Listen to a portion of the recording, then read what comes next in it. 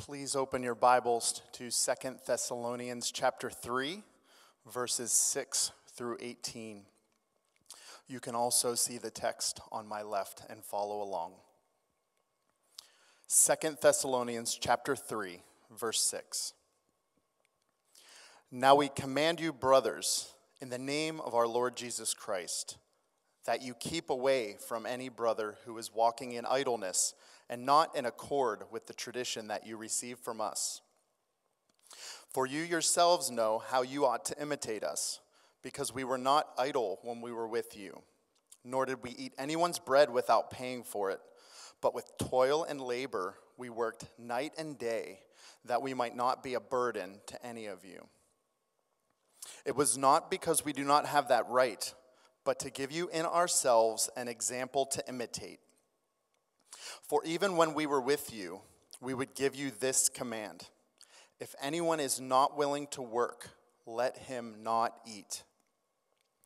For we hear that some among you walk in idleness, not busy at work, but busybodies. Now such persons we command and encourage in the Lord Jesus Christ to do their work quietly and to earn their own living. As for you, brothers, do not grow weary in doing good. If anyone does not obey what we say in this letter, take note of that person and have nothing to do with him, that he may be ashamed. Do not regard him as an enemy, but warn him as a brother. Now may the Lord of peace himself give you peace at all times in every way. The Lord be with you all. I, Paul, write this greeting with my own hand. This is the sign of genuineness in every letter of mine. It is the way I write. The grace of our Lord Jesus Christ be with you all.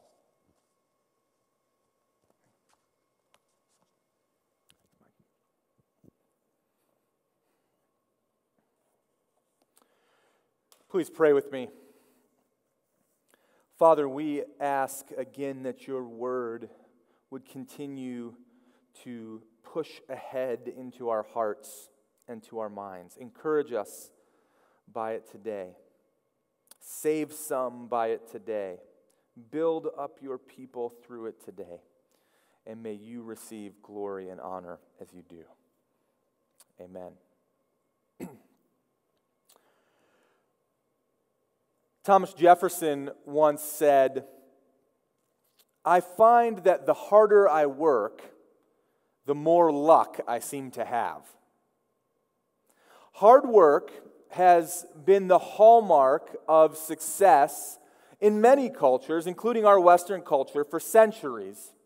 And there are many observations and sayings about the nature of work that laud the benefits of working hard. And we see those expressed through a variety of means. One old saying says that what is earned with hard labor is eaten with pleasure. Thomas Edison once said, the three great essentials to achieve anything worthwhile are hard work, stick-to-itiveness, and common sense.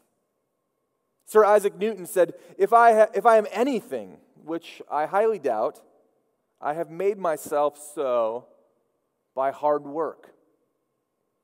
And author Stephen King once penned, what separates the talented individual from the successful one is a lot of hard work. Hard work is a moral virtue. And it's striking today that what was once so highly lauded as a moral virtue that brings about many positive benefits and good things is now in our culture, in some ways, something that seems to be avoided. Perhaps it started with the aspect of the American dream and retirement, which says in one breath, you can do whatever you set your mind to as long as you work hard, But then the notion of contemporary retirement comes into play and says, you should work hard for a season so that you can get to a point in life where you don't have to work anymore. And as a result, you can spend the last third of your life on recreation. Maybe that idea continued with the notion that our recreation is really the only reason why we work at all. We make money to find more ways to have fun and to comfort ourselves. And a lot of people live their life that way. And now it seems that there are elements in our culture that put forward that the notion of a life of leisure is really the thing that will be the most fulfilling to you. And we see that from the celebrities to the Instagram influencers to all kinds of people that would put forward that the notion of your best life that you can have is found when you can live in luxury and leisure. And work, that's something to be avoided. Labor is something to be scorned. Hard work, that's something for common people. But what we see in the Bible is a very different story. And it's striking that Paul finishes this letter to the Thessalonians, a letter in which he addresses a variety of spiritual realities and a variety of practical realities. And he finishes the letter with some advice regarding the nature of work in that community. Contrary to the contemporary notion that work is something to be avoided, the Bible, we see that from the very beginning, work is something that is from God. We see that God is a God who works. That not only does He create, which is an act of working, but it is that in His power, He's actively involved in expanding His kingdom, which is a form of work, through the work of regeneration and the work of calling and the work of salvation and the work of sanctification. We see that Jesus is a Savior who works. Not only did He have a practical and physical job for most of His life as a carpenter, but He is the one that God has given the primary work of salvation to. And Colossians 1:17 tells us that in Him, in Jesus, all things hold together. That's work. And Hebrews 1:17 tells us that Christ upholds the universe by the word of His power. That's work. And so God's modeling of work leads to the command for people to work as well.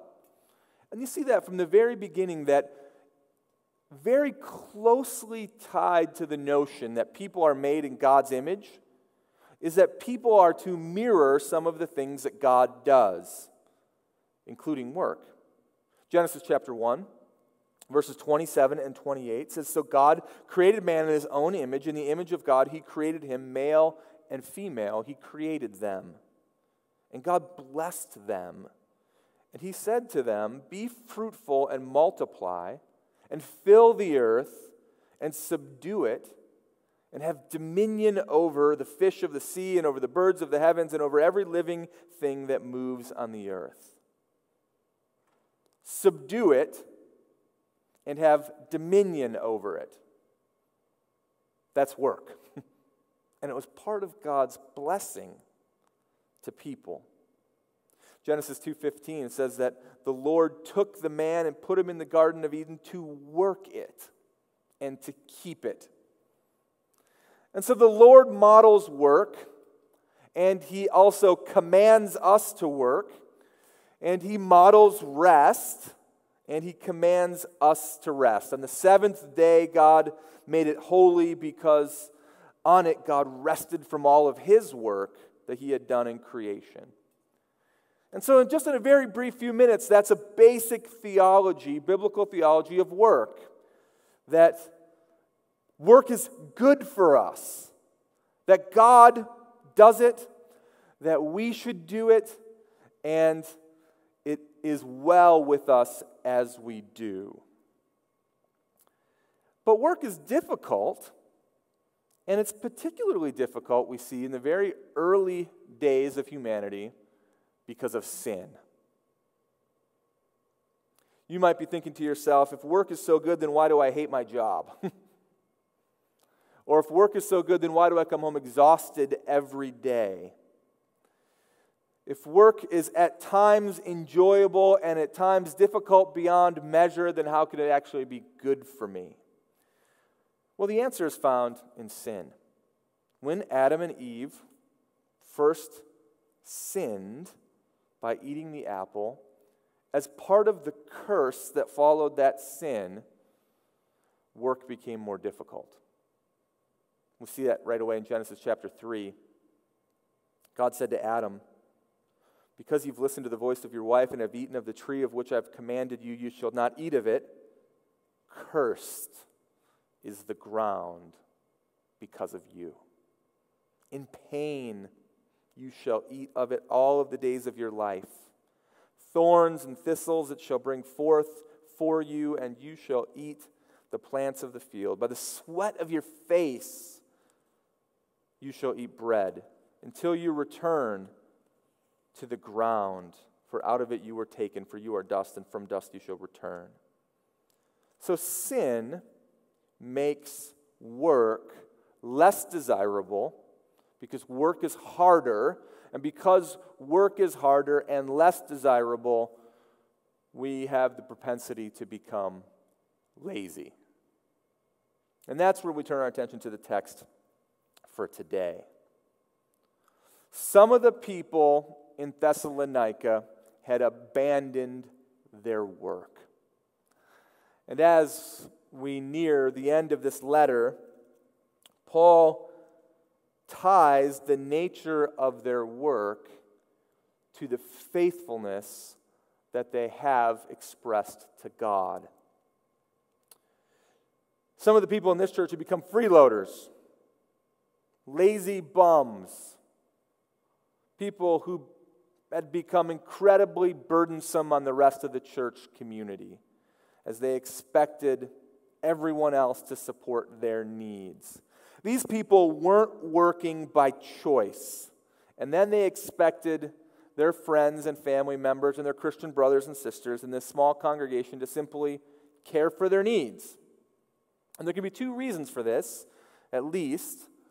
It could be that they gave up their work because of the teaching that had been going on about the day of the Lord. You might remember earlier in the book there had been some false teaching about the second coming of Jesus, and an element of that false teaching was that Jesus was coming soon, very soon, could be any minute now.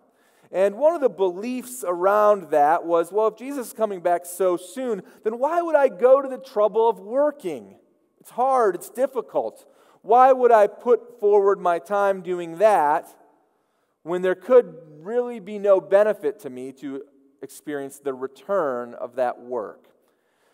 This is sort of like the college student that says, why would I go to class and study hard and get a degree if there's no job and the benefit of a job on the other end of all of this hard work to do right now?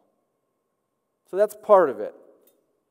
There's another part of this that could play into them, and that was the belief in the early Greek culture that work was something to be done, hard work, physical work was something to be done for the less honorable of society. In Greek culture, there was a common view that dignified people didn't do labor. They spent their time on things of the mind, not on things of the body. They believed in this dualistic nature that sophisticated people recognized the precedence of the mind, of the brain that had over the body. And so philosophy was king. Spirituality was an activity of the mind. It wasn't physical in its nature. Only lower class people worked with their hands. And furthermore, in that time, it was the responsibility of some of the wealthy in society to function as patrons for those who were sophisticated but didn't have a steady stream of income. And this promoted a level of laziness and an unbiblical artificial divide between people. And so in one sense, it could be the false belief about the coming of Jesus, or maybe it was just the way that some of these people were taught in their culture about the mind and the body and about work and about things of that nature. And it resulted in some of these Macedonian Christians not working. They were freeloading off of others. They were causing tension in the church. And this causes Paul not only to rebuke them, but also to give 5 motivations for them to start working hard. And these 5 motivations for them are also 5 motivations for us, because in so many ways our culture is looking a lot more like first century Greece than we might like to admit. And the notions among different segments of society about work follows in line with that. And so here's 5 motivations to work. Motivation number 1, Paul says, is to keep away from any brother walking in idleness. Verse 6, the command is very clear and it's got force behind it. Paul says, and he doesn't invoke the name of the Lord Jesus to back his commands very often, but he does so in this case. We command you in the name of our Lord Jesus to keep away from any brother who's walking in idleness and not in accord with the tradition that you had received from us. This is serious, Paul says. This is not mere social commentary. This is a command as if from the Lord. And the idea of being idle here could mean lazy and probably has an element of laziness to it. But beyond that, the idea of being idle, the nuance of the word means to be out of order. These people were acting and living in such a way that was out of order with the community setting. And this was caused by their unwillingness to work. Verse 14, near the end of the text, repeats the command. Take note of that person. Have nothing to do with them, that they may be ashamed. Now I know when you hear that, it probably sounds a bit harsh. It's certainly not in the norm of our culture to do such a thing for someone who's unwilling to work. But let's make a couple observations about it and how it might apply. Paul here is not talking about people who are unable to work due to physical illness or legitimate disability, or maybe the fact that they lost their job in the middle of a nationwide crisis, or even perhaps because of their age. There's a difference, isn't there, between someone who's unwilling and someone who is unable. He's not addressing the people who are unable. He's addressing the church regarding those who are unwilling. And the idle ones who can work but choose not to are the ones being rebuked. They're the unwilling. And there's this expectation, observation number 2, is there's this expectation that the community of faith has a role in the formation of people. Now, the reason why that doesn't sit quite right with us today is the fact that we've all been reared with such a deeply ingrained sense of individualism that says, you can't tell me what to do. I worry about me. You worry about you. And all of us sort of instinctually go through life that way. And in some ways that's right. Taking responsibility for your own actions is good. But in another way, we see that there are elements of our growth and transformation that happen through the community of people around us. And as Christians, that's through our local church community. And in this sense, perseverance of the saints is a community project. We need Christians, other Christians, a community of Christians to encourage us, to teach us, to model faithfulness to the Lord Jesus for us, to pray for us, and even to correct us. This is applied here with regard to work. And because some were idle, Paul was saying that they would experience a level of church discipline. I think another observation that we have is that we don't often think about work as a moral issue. But here Paul is saying it's very clearly a moral issue.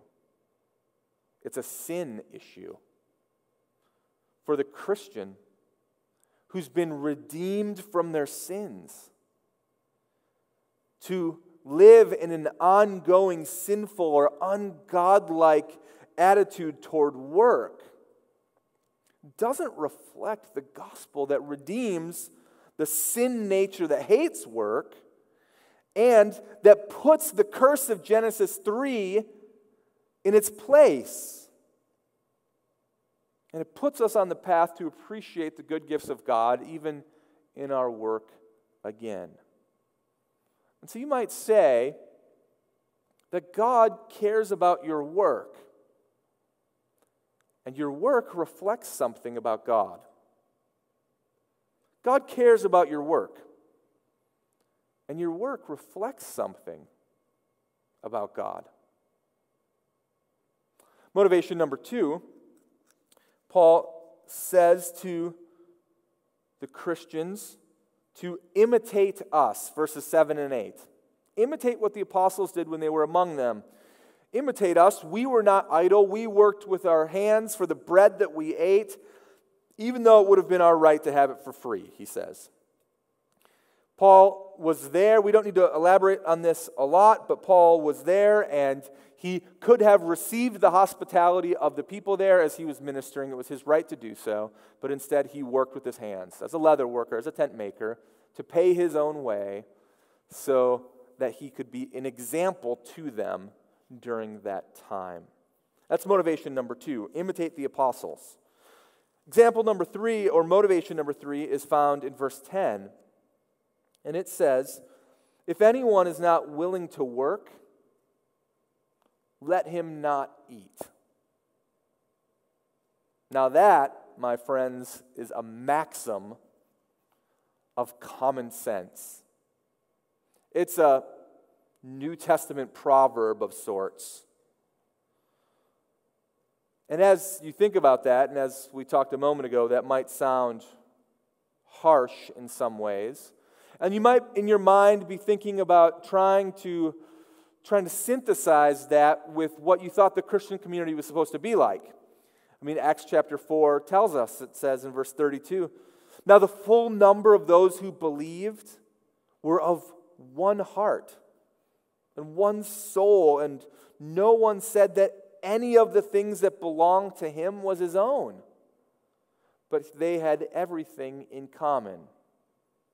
So on one hand, the Christians shared everything that they had, making sure that no one would go without. But on the other hand, there was an internal policing about how people conducted themselves regarding this reality. Being out of order, being idle, wasn't allowed. Working hard was a moral virtue. And the idea of work and laziness in the economy of God is woven throughout many of the scriptures, and we see it particularly in a number of places in the book of Proverbs. Here's just a couple for you. Proverbs chapter 12, verse 11 says, whoever works his land will have plenty of bread, but he who follows worthless pursuits lacks sense. Or Proverbs 19:15, it says, slothfulness casts into a deep sleep, and an idle person will suffer hunger. Nothing motivates someone to get back to work like an empty stomach. And the maxim, you shall not eat if you do not work, or if you do not work, you shall not eat. The maxim is a warning to those who are unwilling.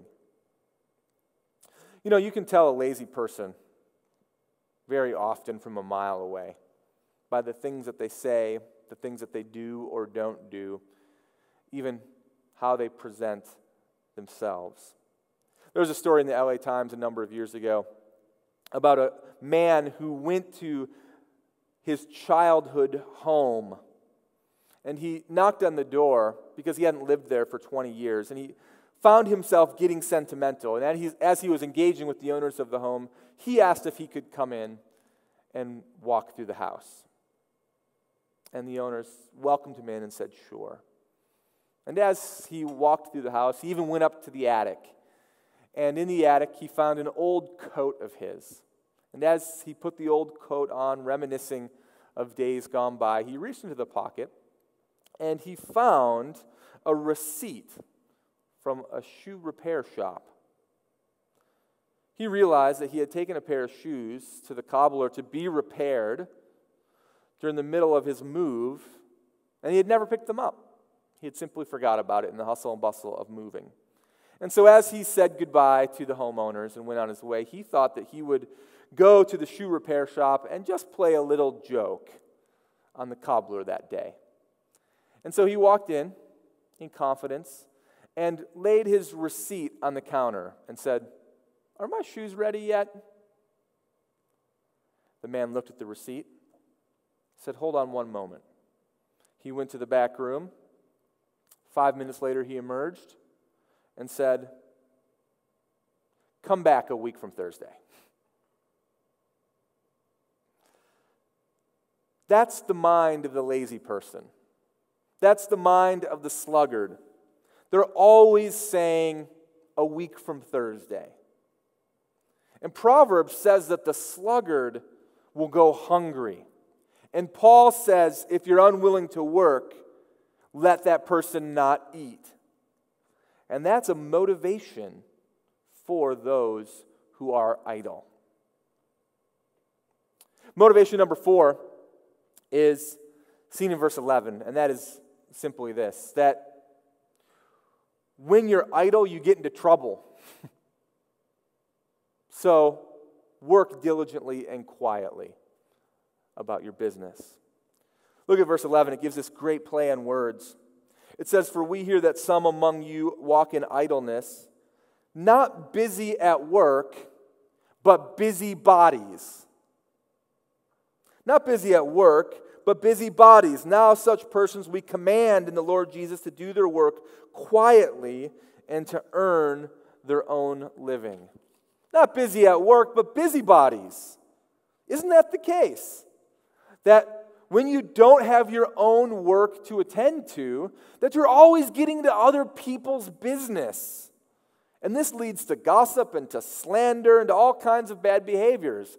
The person who's not doing their own thing gets into other people's business. They become a meddler.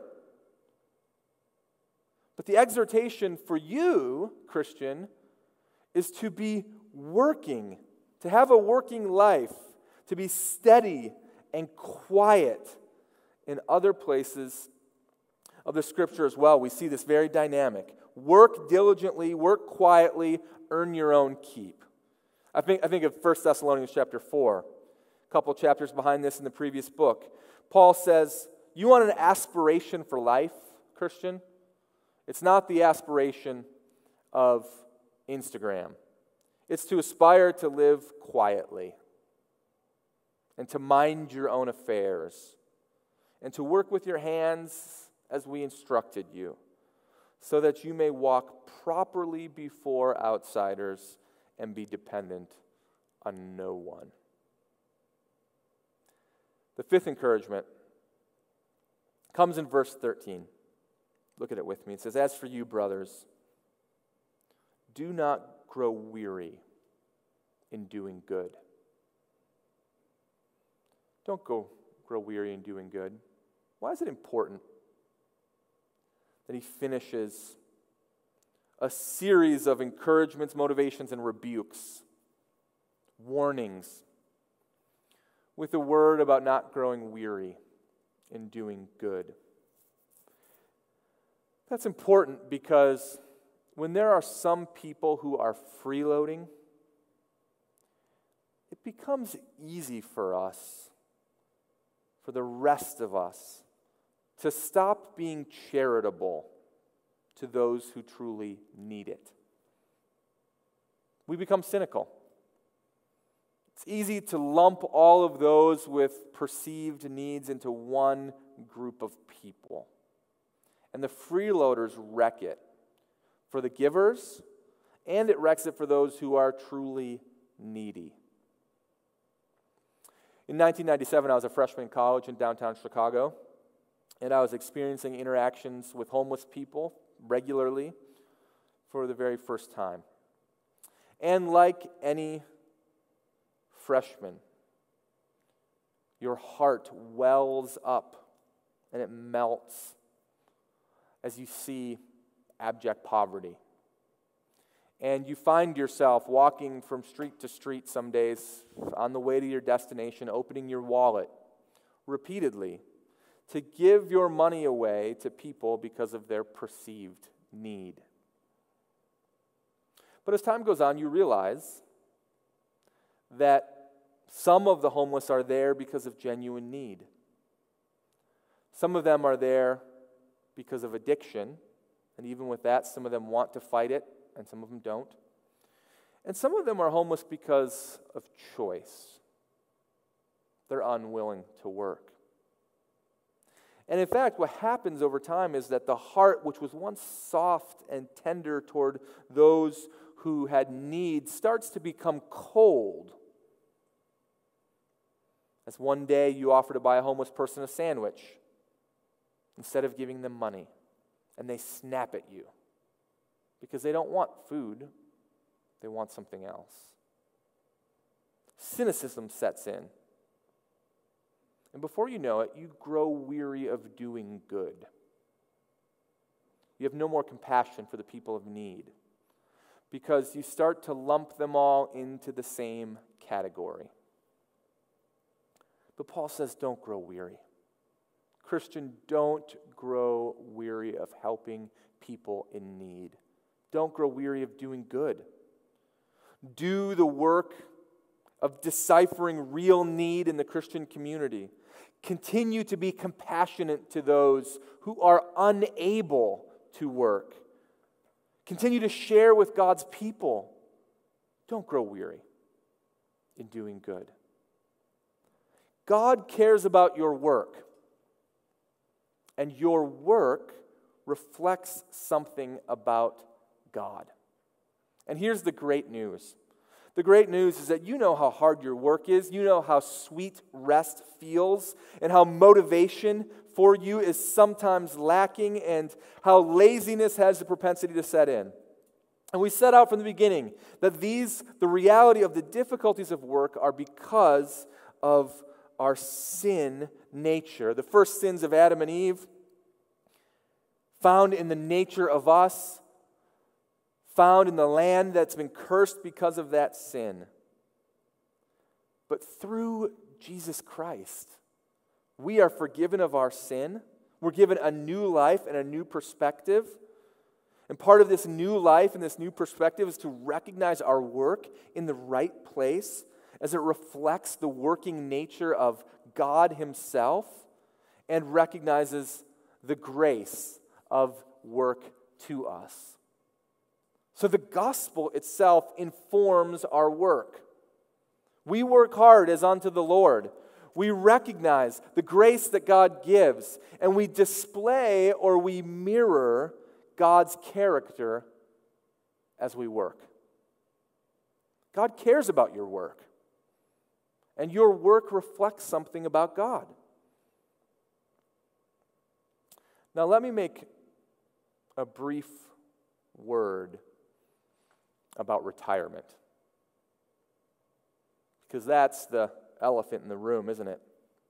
Many of you are retired. Many of you are looking forward to the day of your retirement. Many of you have worked hard. You've saved your money. You're not a drain on the church community or other people. And so the question becomes, what does the biblical understanding of work have to do with retirement? How does the reality of this teaching fit into your life right now? I think the answer is simple. If you look at retirement as a life of leisure and recreation, I think you're looking at it wrongly. I think, according to the biblical teaching, you need to look at retirement not as just a life of leisure, but perhaps a different kind and a different season of work. Maybe it's slower in its pace because you're slower. It's most likely outside of your career vocation. But friends, God's work isn't done yet. The work in your family isn't done yet. And work, even in retirement years, some kinds of work is still good for you, according to God's word.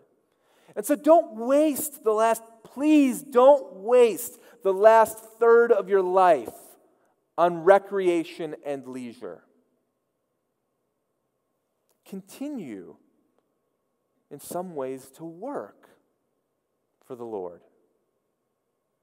God cares about your work, and your work reflects something about God. The passage closes, and the book closes with a word about peace. The peaceful life. The result of following the teachings of God is peace. It says in verse 16, "Now may the Lord of peace himself give you peace at all times in every way. The Lord be with you all." You can have peace with God through faith in Jesus to forgive you of your sins and restore your relationship with God. That is available for you today. Some of you are internally at war with God. Some of you are overwhelmed by the guilt that is pressed upon you. Some of you are looking at the path of your life and you're saying, this life is leading me into bad places. And the good news of the gospel of Jesus is that you can have peace with God. You need but reach out to him and take it. To say, Jesus, forgive me my sins. Restore me to you. Give me a new life so that I can experience this type of peace. God wants you to do that. Even right now, even today. But more than just peace with God spiritually, or more than peace as it relates to just the end of this incredible passage, Paul is indicating that there's a peace from God that comes as you follow the teachings of this whole book. You'll have peace with God as you glorify Christ with your good resolves. Chapter 1. You'll have peace even as you are prepared to stand firm and persevere in the midst of the Antichrist. Chapter 2. You'll have peace because you're standing firm and holding fast because your hope is in God's grace.